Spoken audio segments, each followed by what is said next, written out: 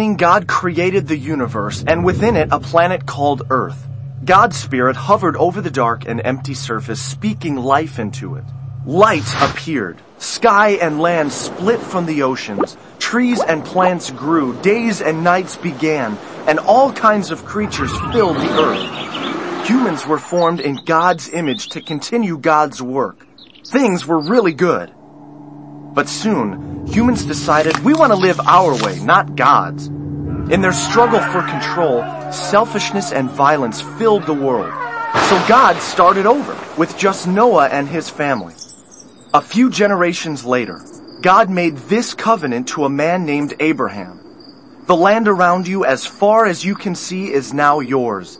Your family will be as many as the stars and will be my blessing to the entire world. Years passed. Then miraculously, in their old age, Abraham and his wife had their only son, Isaac, just as God promised decades earlier. Later, Isaac had twins, Jacob and Esau. Then Jacob had 12 sons. The youngest, Joseph, moved the family to Egypt, saving them from a famine. There, they grew into a large nation, a people called to be different, to remind everyone what it looks like to live in God's ways. Well, good morning.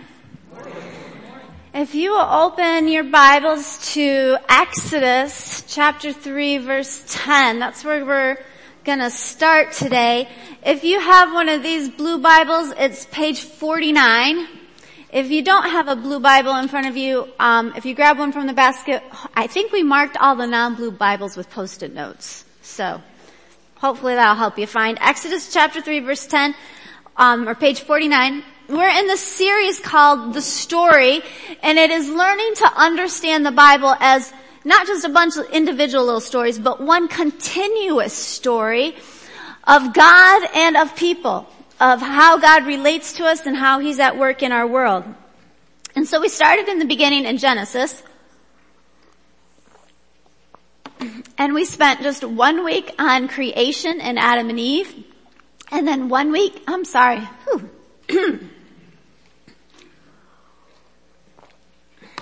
All right, let's try this again. Another week we did Cain, Abel, Enoch, and Noah in 1 week. And then a week on Abraham and his son Isaac. And then Isaac had a son Jacob. And Jacob had 12 sons.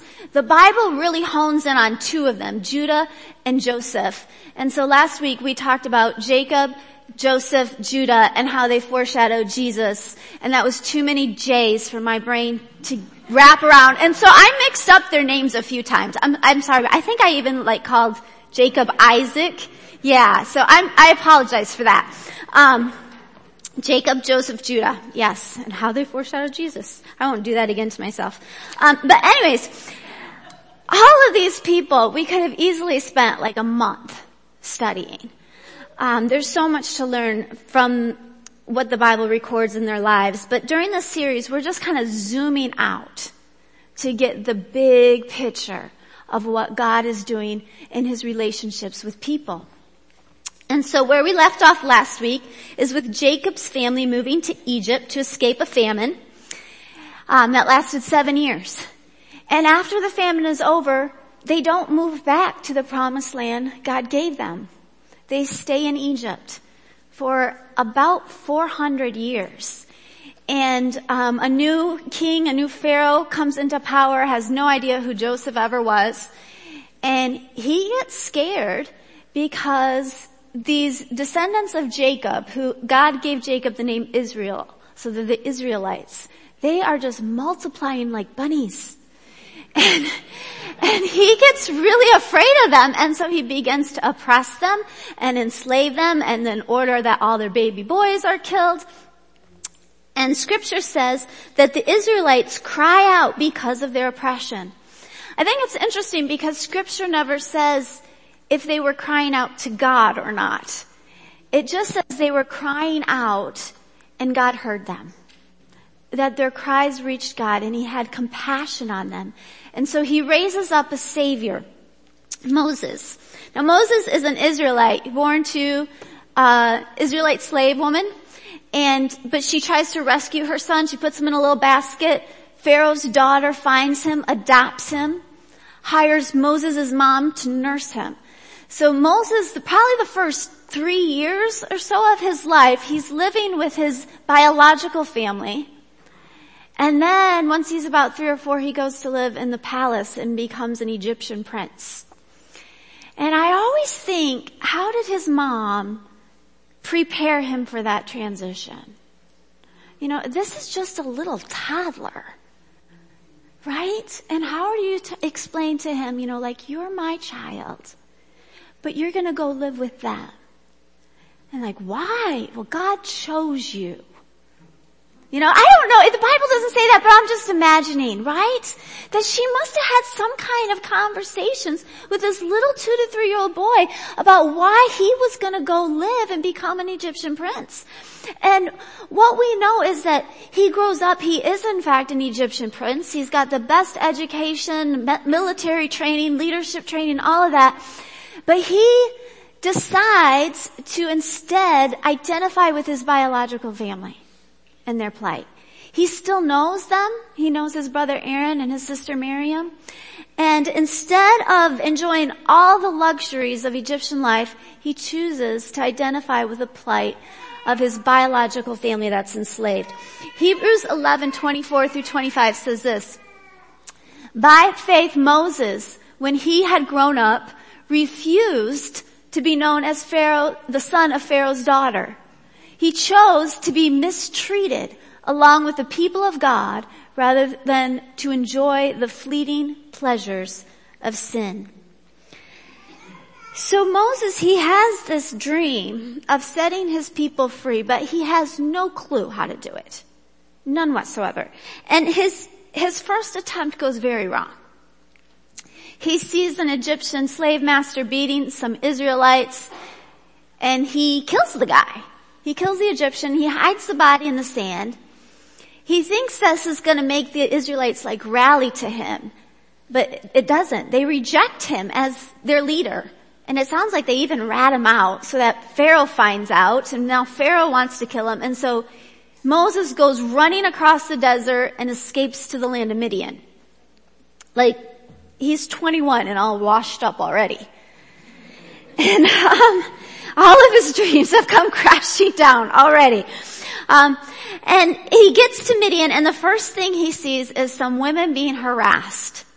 And once again, he comes to their rescue and he saves them. And I think God just like created Moses in his DNA to be a protector. Like that was the kind of man God made Moses to be. The problem is he didn't know how to protect out of God's strength. That was a lesson God still needed him to learn. Because some bullies can't be overcome with brute strength. They can only be overcome with God's strength. And that's the lesson God still needed to teach Moses. So Moses, he gets married to one of the women that he rescued. He works for her dad as a shepherd. And one day he sees this bush that's on fire but not burning, right? So he goes and investigates it, and it's God who begins to talk to him through this bush. And God tells him, I've heard the cries of my people, the Israelites, and I'm coming down and I'm going to rescue them and I'm going to take them out of Egypt back to the land that I promised to give Abraham. And this is of course what Moses has always dreamed of, right? And Moses is terrified. And that's where we pick up our story today, all right? Exodus chapter 3, verse 10.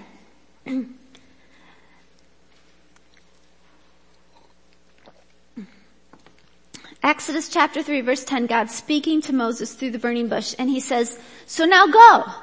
I am sending you to Pharaoh to bring my people, the Israelites, out of Egypt. But Moses said to God, who am I that I should go to Pharaoh and bring the Israelites out of Egypt? He's thinking, I've already failed at this job, right? I've already failed.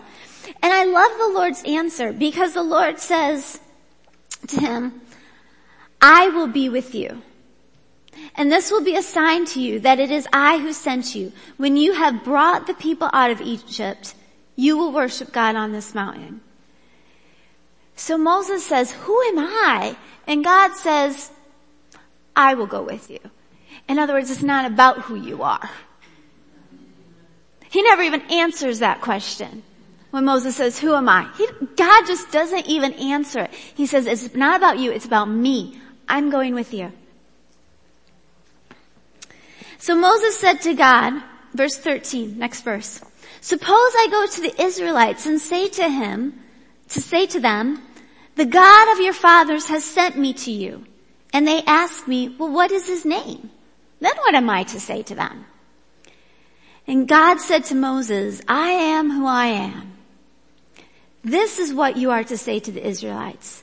I am has sent me to you. God also said to Moses, say to the Israelites, the Lord, the God of your fathers, the God of Abraham, the God of Isaac, and the God of Jacob has sent me to you. This is my name forever, the name you shall call me from generation to generation. I've mentioned this before, but it's worth repeating, that the name God chooses to have his people call him, the God of Abraham, Isaac, and Jacob, is a name where he defines himself by his relationships with people. There is no other God in any other religion that does this. He doesn't say, I'm the God of this universe, or I'm the God of the sky, or I'm the God of the underworld and the overworld, or I'm the God of wisdom. No, he doesn't, that's not his name that he gives. He's like, I'm the God of Sam, Judy, and Barney. That's what he says. He's the only God who chooses to define himself by his relationships with ordinary people.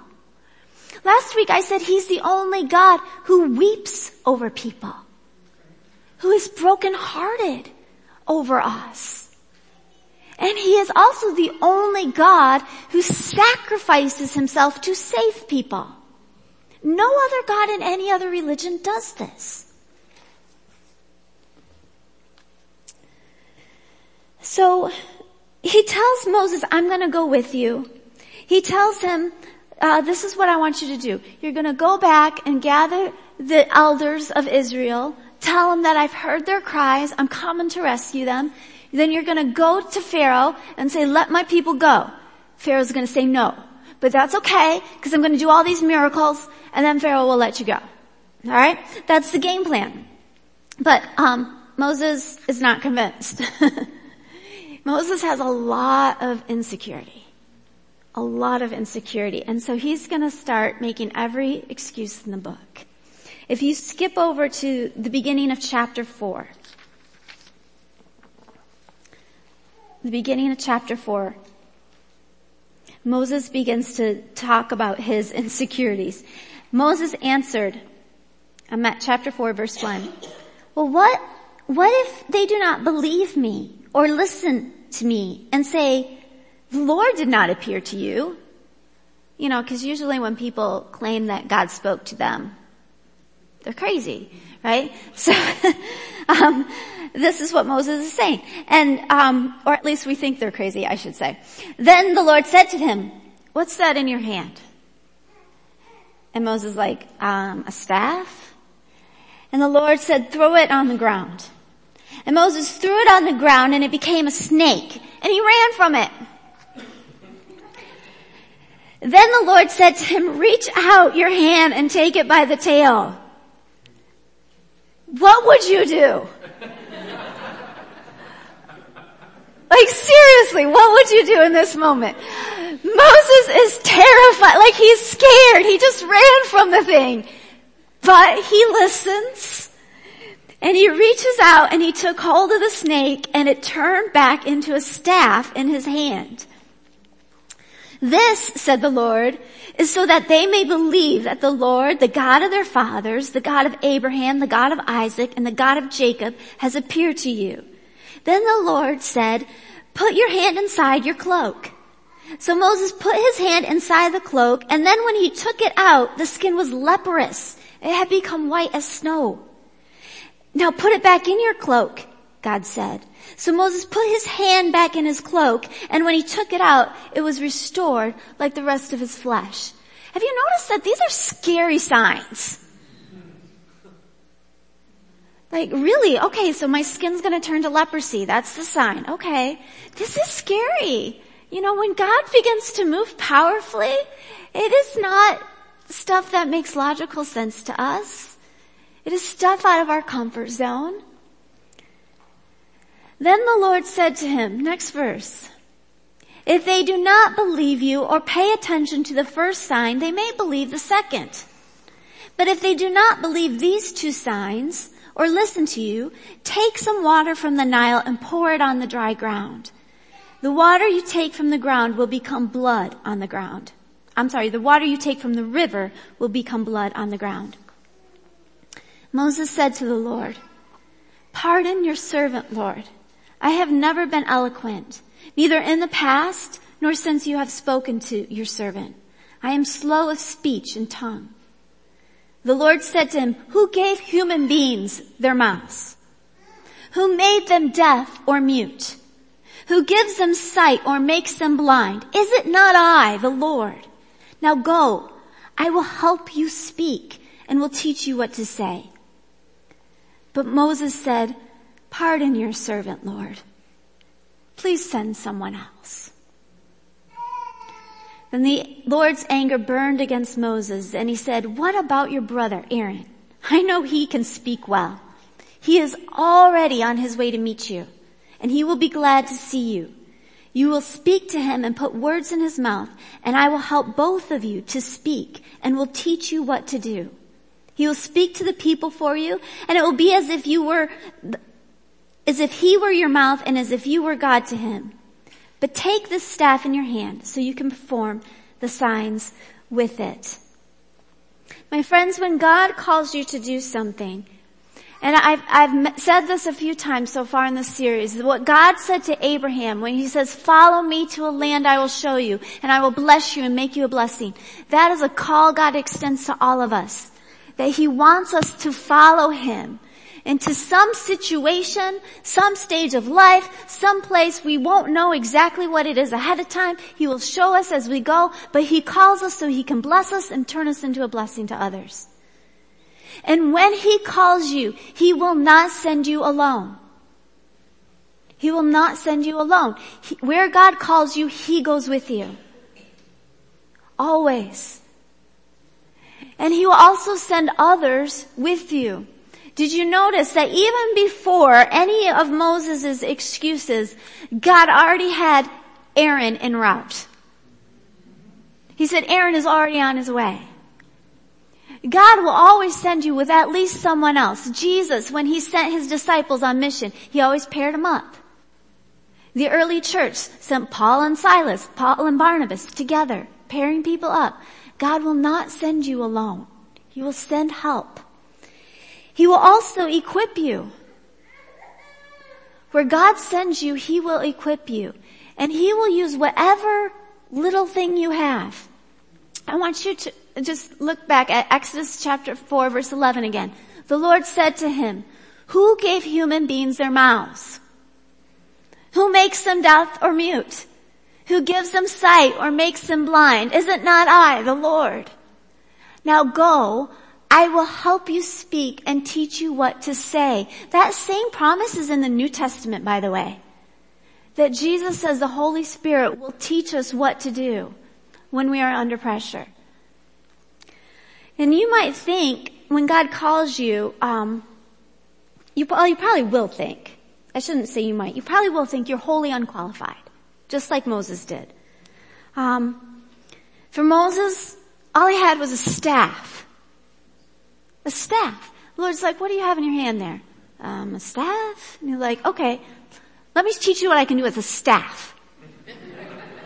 You know, that God will use whatever little thing you have and he will multiply it and just use it for miraculous things.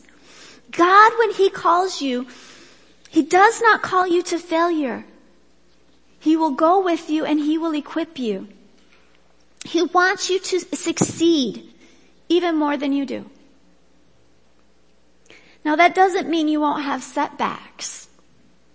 Moses had setbacks. He had a lot of setbacks. But God uses the setbacks to strengthen us and to strengthen our faith. The setbacks are designed to bring us to our knees. So we have to pray and rely on God's strength, not our strength. Remember, that's the lesson Moses needed to learn, right? To overcome the bully of Pharaoh, he needed to learn how to rely on God's strength and not his strength. And so God gives us setbacks to teach us how to do that. Look at chapter 5 verse 19. It might just be across the page or you might have to flip a page. But chapter 5 verse 19, we're gonna read about one of Moses' very first setbacks.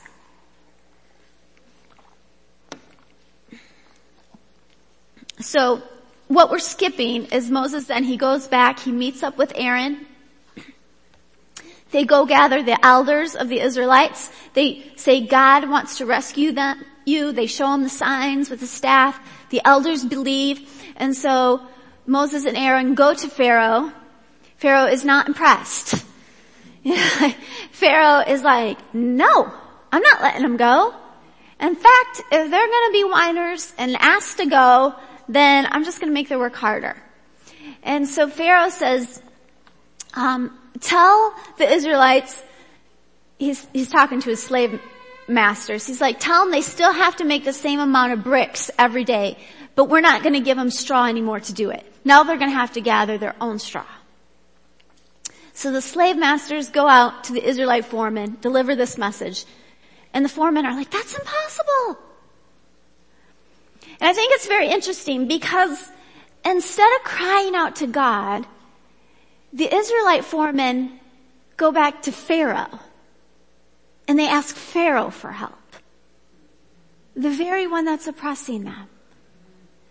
And I think, my goodness, isn't that like us? Like how many times we get stuck in situations, we're totally stressed out, and where do we go to find relief from our stress? A lot of times back to the very same bad habit or bad relationship that got us there in the first place. And that's what the Israelite foremen do. They go back to Pharaoh, and Pharaoh says, no, you're lazy. I'm not giving you straw. And so that's where we're picking up. Chapter 5, verse 19. Chapter 5, verse 19. The Israelite overseers realized they were in trouble when they were told, you are not to reduce the number of bricks required for you each day. And when they left Pharaoh, they found Moses and Aaron who were waiting to meet them. And they said, may the Lord look on you and judge you. You have made us obnoxious to Pharaoh and his officials and have put a sword in their hand to kill us. You see how quickly south this whole plan went? Like now it's not only Pharaoh who's ticked off, the Israelites are blaming Moses and Aaron for trying to get them killed. So what does Moses do? Who does Moses go to? He goes to the Lord. The very next verse, chapter 6 verse 1. Oh no, I'm sorry. Where am I? 5 verse 22. Thank you. Moses returned to the Lord and said, why, Lord, have you brought trouble over on this people? Is this why you sent me? Ever since I went to Pharaoh to speak in your name, he has brought trouble on this people, and you have not rescued your people at all. You see his doubt? You see him accusing God of setting him up to fail? Accusing God of not keeping his promise? Some people, they think it's a sign of weakness to doubt God. They think it's a sign of a lack of faith when you doubt God. I disagree.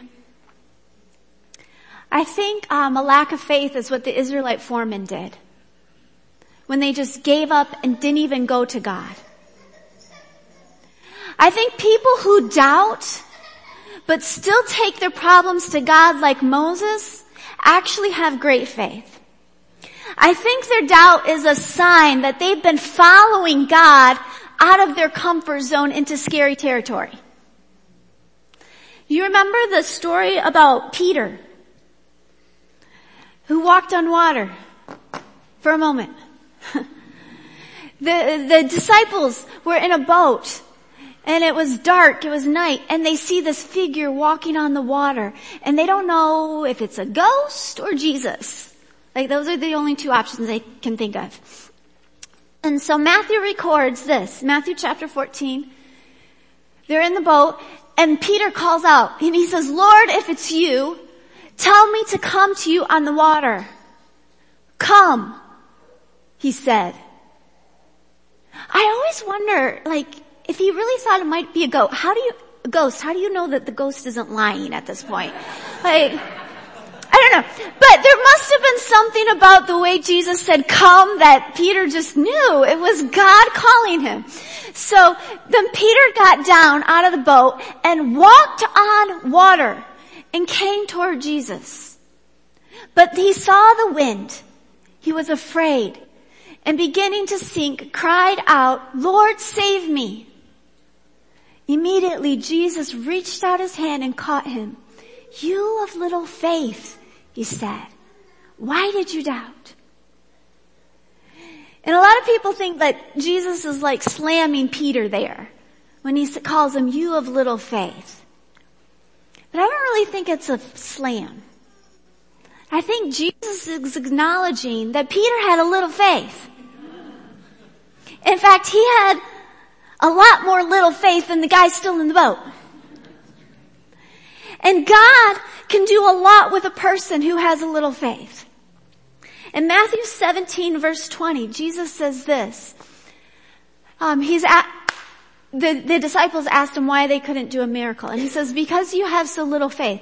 But truly I tell you, if you have faith as small as a mustard seed, you can say to this mountain, move from here to there, and it will move. Nothing will be impossible to you. Now, I don't think Jesus is talking about literal mountains. I think he's talking about obstacles. Mountains like Pharaoh, who doesn't want to budge. Those kinds of mountains is what Jesus is talking about. And he says, with just a little faith, you can move them. Don't underestimate what God can do through a person who has a little faith. Moses had a whole lot of doubt and just a little faith. When God called him, Moses first of all was like, I'm not even sure who you are. Like, if people ask me who sent me, what do I say? He doesn't think he knows enough about God. He doesn't think he's qualified. He doesn't think anyone's going to listen to him. He's afraid. He says, I can't talk good. And at the end he's just like, send somebody else, right? Like, he has a lot of doubt, but just a little faith. And that little bit of faith is all God needs. Here, Moses faces a setback, and he's a lot of doubt. Accusing God of failing him, setting him up to fail, not keeping his promises. But he has just enough faith to cry out to God. And that's all the faith God needed. That's all the faith God needed. Verse 23.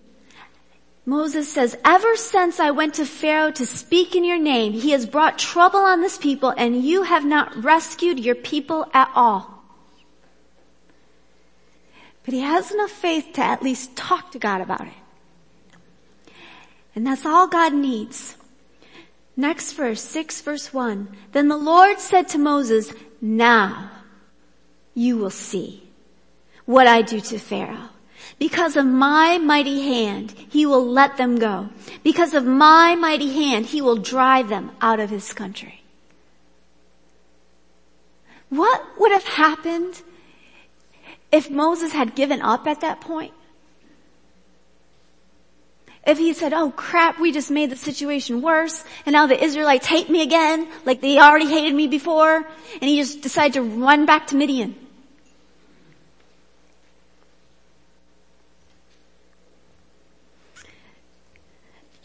Don't underestimate what God can do with just a little bit of faith.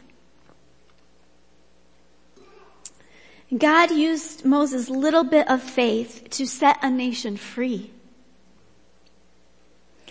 I want to talk to you a moment about what God is calling you to do. Because God calls all of us to go on some adventure with Him.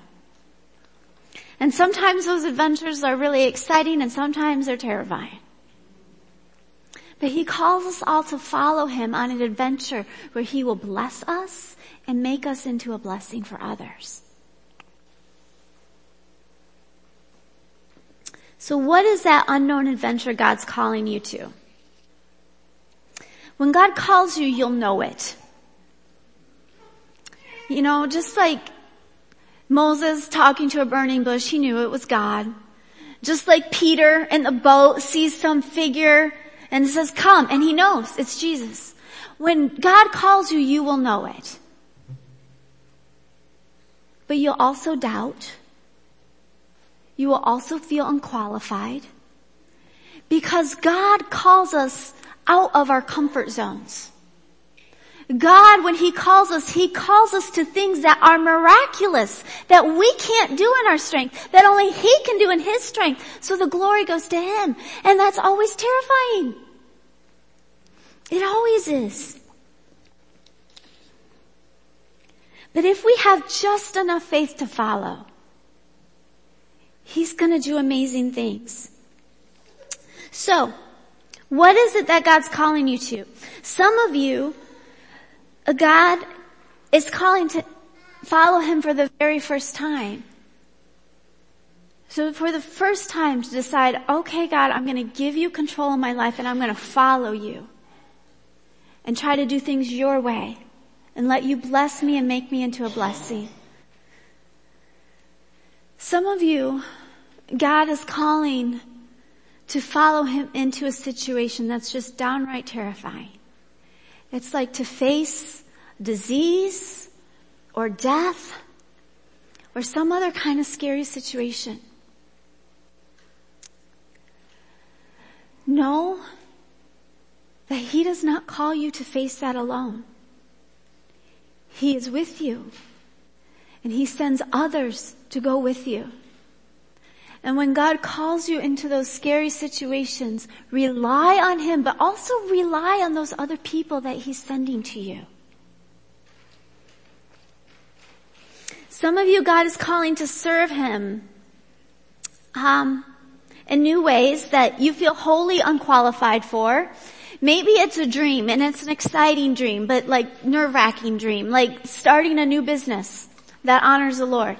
Or maybe it's a nonprofit or some kind of ministry outside of the walls of this church that God is calling you to. Maybe some of you He's calling to serve Him right here in Caring Community Church in a way that you've never served before. I'm just going to talk about that for a minute, okay? This church, for it to function, every month fills over 160 volunteer positions. 160. That's like, to clean this facility, take care of our grounds, do the financial and administrative work, for the discipleship groups, the men's ministry, women's ministry, children's ministry, youth ministry, the worship, the tech, like all of these different things, the hospitality. It's like 160 volunteer positions a month. That's more positions than we have people. So, that means there's a lot of people who are pulling double, triple, and even quadruple duty. And we thank you for that. Thank you for that. That also means that there's other people that God is calling to step up. I want to talk about our children's ministry for a moment. Not because He's calling you all to children's ministry. Not because it's the most important ministry in our church, but it is the fastest growing ministry right now. Alright? So we're gonna talk about that. A third of the population of our church is in the children's ministry every Sunday morning. So that's security people, check-in volunteers, teachers, and helpers that are serving. And even though it takes a third of all of the volunteers in our church to run our kids ministry, it's like requires way more volunteer work than any other ministry. It's worth it. Our kids are worth it. One of the reasons they're worth it is because Jesus says that whoever welcomes the little ones in my name welcomes me. And so as a church, if we are excellent at welcoming little children and loving and caring for them and teaching them ways of God, that means Jesus promises to be here with us. His presence will be here with us. That is an investment that's worth it. Now, I know what some of you are thinking. You're like, well, he can't be calling me because I don't know the Bible well enough. I don't know how to teach kids. This can't possibly be for me. Lord, please send somebody else, right? I think we might have heard that already this morning. All right. Well, first of all, let me just tell you a few things. One is we have curriculum, all right? It tells you exactly what to do and what to say. But second, teaching kids the Bible is one of the best ways to learn the Bible. It absolutely is. And as you read that curriculum, you're going to be learning as you talk with the kids. Some of those kids will teach you. And that's awesome. And we need to let them teach and let them tell those Bible stories and use the gifts and the knowledge that God has given them. But third, we're going to train you. Just like God doesn't send you alone, we don't send people into ministry alone. So no matter what ministry God is calling you to, we're going to try to find an experienced person to pair you up with. So if it's kids ministry, it's going to be an experienced teacher. And we're also working on training videos that I'm really having fun scripting. But we're going to equip you because you're worth investing in. Whatever ministry God is calling you to, you are worth investing in, because with your little bit of gifts, with just that staff in your hand, and with your little bit of faith and a whole lot of doubt, God can use you to transform generations. So you are worth investing in, and those kids are worth investing in. Because little people who meet God at a young age and learn His ways, they grow up and make better life decisions than people who don't meet God until way later. And these little people are going to transform their family trees for generations to come. And those little people and that wing of the building, they're going to transform this church for generations to come. They're going to transform this community for generations to come. So we want to be investing in them. Again, I don't know if God's calling you to serve in kids ministry or not. But I know He's calling several people because He's sending us more kids. And He wouldn't send us more kids unless He's going to raise up more people. So there's 3 groups of people I want to talk to for a moment, all right? The first is our current volunteers. There's some of you that are back there almost every single Sunday. And I just want to thank you for your consistency and your faithfulness. And let you know you're making a difference. I also want to tell you that it is our desire that you're serving back there no more than twice a month, because we also want you in here where you can be fed and filled up. All right? Because you are valuable too. We don't just use people in this church. Amen? Amen. Amen. Second group I want to talk to is our men. Our kids need godly role models of men. Some of our kids have dads, some of them don't. Some of them have no idea what a healthy marriage looks like. And you can do wonders by serving alongside your wife in the kids' ministry.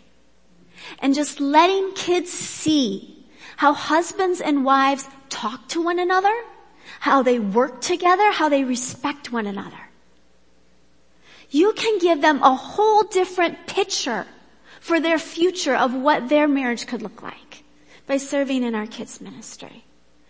They need examples of not perfect men. Not perfect, because there are none. But godly, respectable, faithful men. And you don't even have to teach. You can just get scissors when the teacher asks you to get scissors. But your presence in that classroom is inexpressibly valuable. Lastly, I want to speak to our youth, our teens. We have many that volunteer down there. And I just want to say thank you. Thank you. For making that investment. I also want to say, whether it's kids ministry or something else that God is calling you to, teens, you do not have to wait till you're an adult to lead. God has given you gifts and knowledge now. You're going to need a mentor, somebody to be paired up with, but please don't think you have to wait until you're an adult to lead or teach. God calls young people to leadership too. All right, I spoke a lot about kids ministry, but I just want you to know, wherever God is leading you, He is with you. And He is sending others with you. You are not alone. God is with you. Jesus says, I will never leave you nor forsake you. Wherever God is sending you, He will equip you. And wherever God is sending you, He is setting you up to succeed. He is setting you up to succeed. I just want to leave you with what God said to Moses one more time, which is really what God says to all of us. The Lord said to him, who gave human beings their mouths? Who made them deaf or mute? Who gives them sight or makes them blind? Is it not I, the Lord? Now go. Now go. I will help you speak. I will teach you what to say. He's going to teach you what to do too. Guys, this is good news. We have a God who doesn't abandon us. He does not abandon us to the messes we see in this world. He wants to lead us to a good place where He will bless us internally, give us peace and joy, where He will provide for us, but He will also give us purpose. That's one of the great promises God makes, is that He gives us purpose. He makes us into a blessing for other people. And even though the road seems daunting, He goes with us. He sends others with us. And He uses all of our doubt and our little bitty bit of faith to do amazing things. He's a good God. He is a good God. Let's pray and thank Him. Heavenly Father, oh man, I thank You that we don't have to be well qualified for You to use us.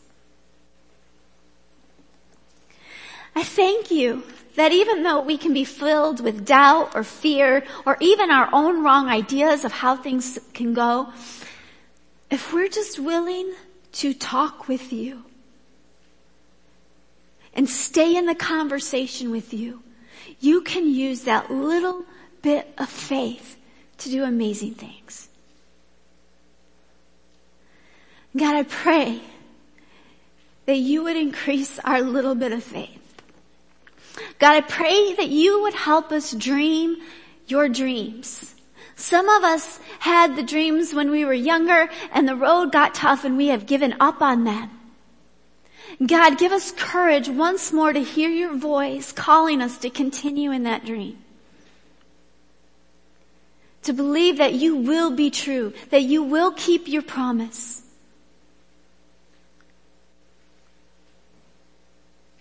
Lord, give us courage to take that next little bitty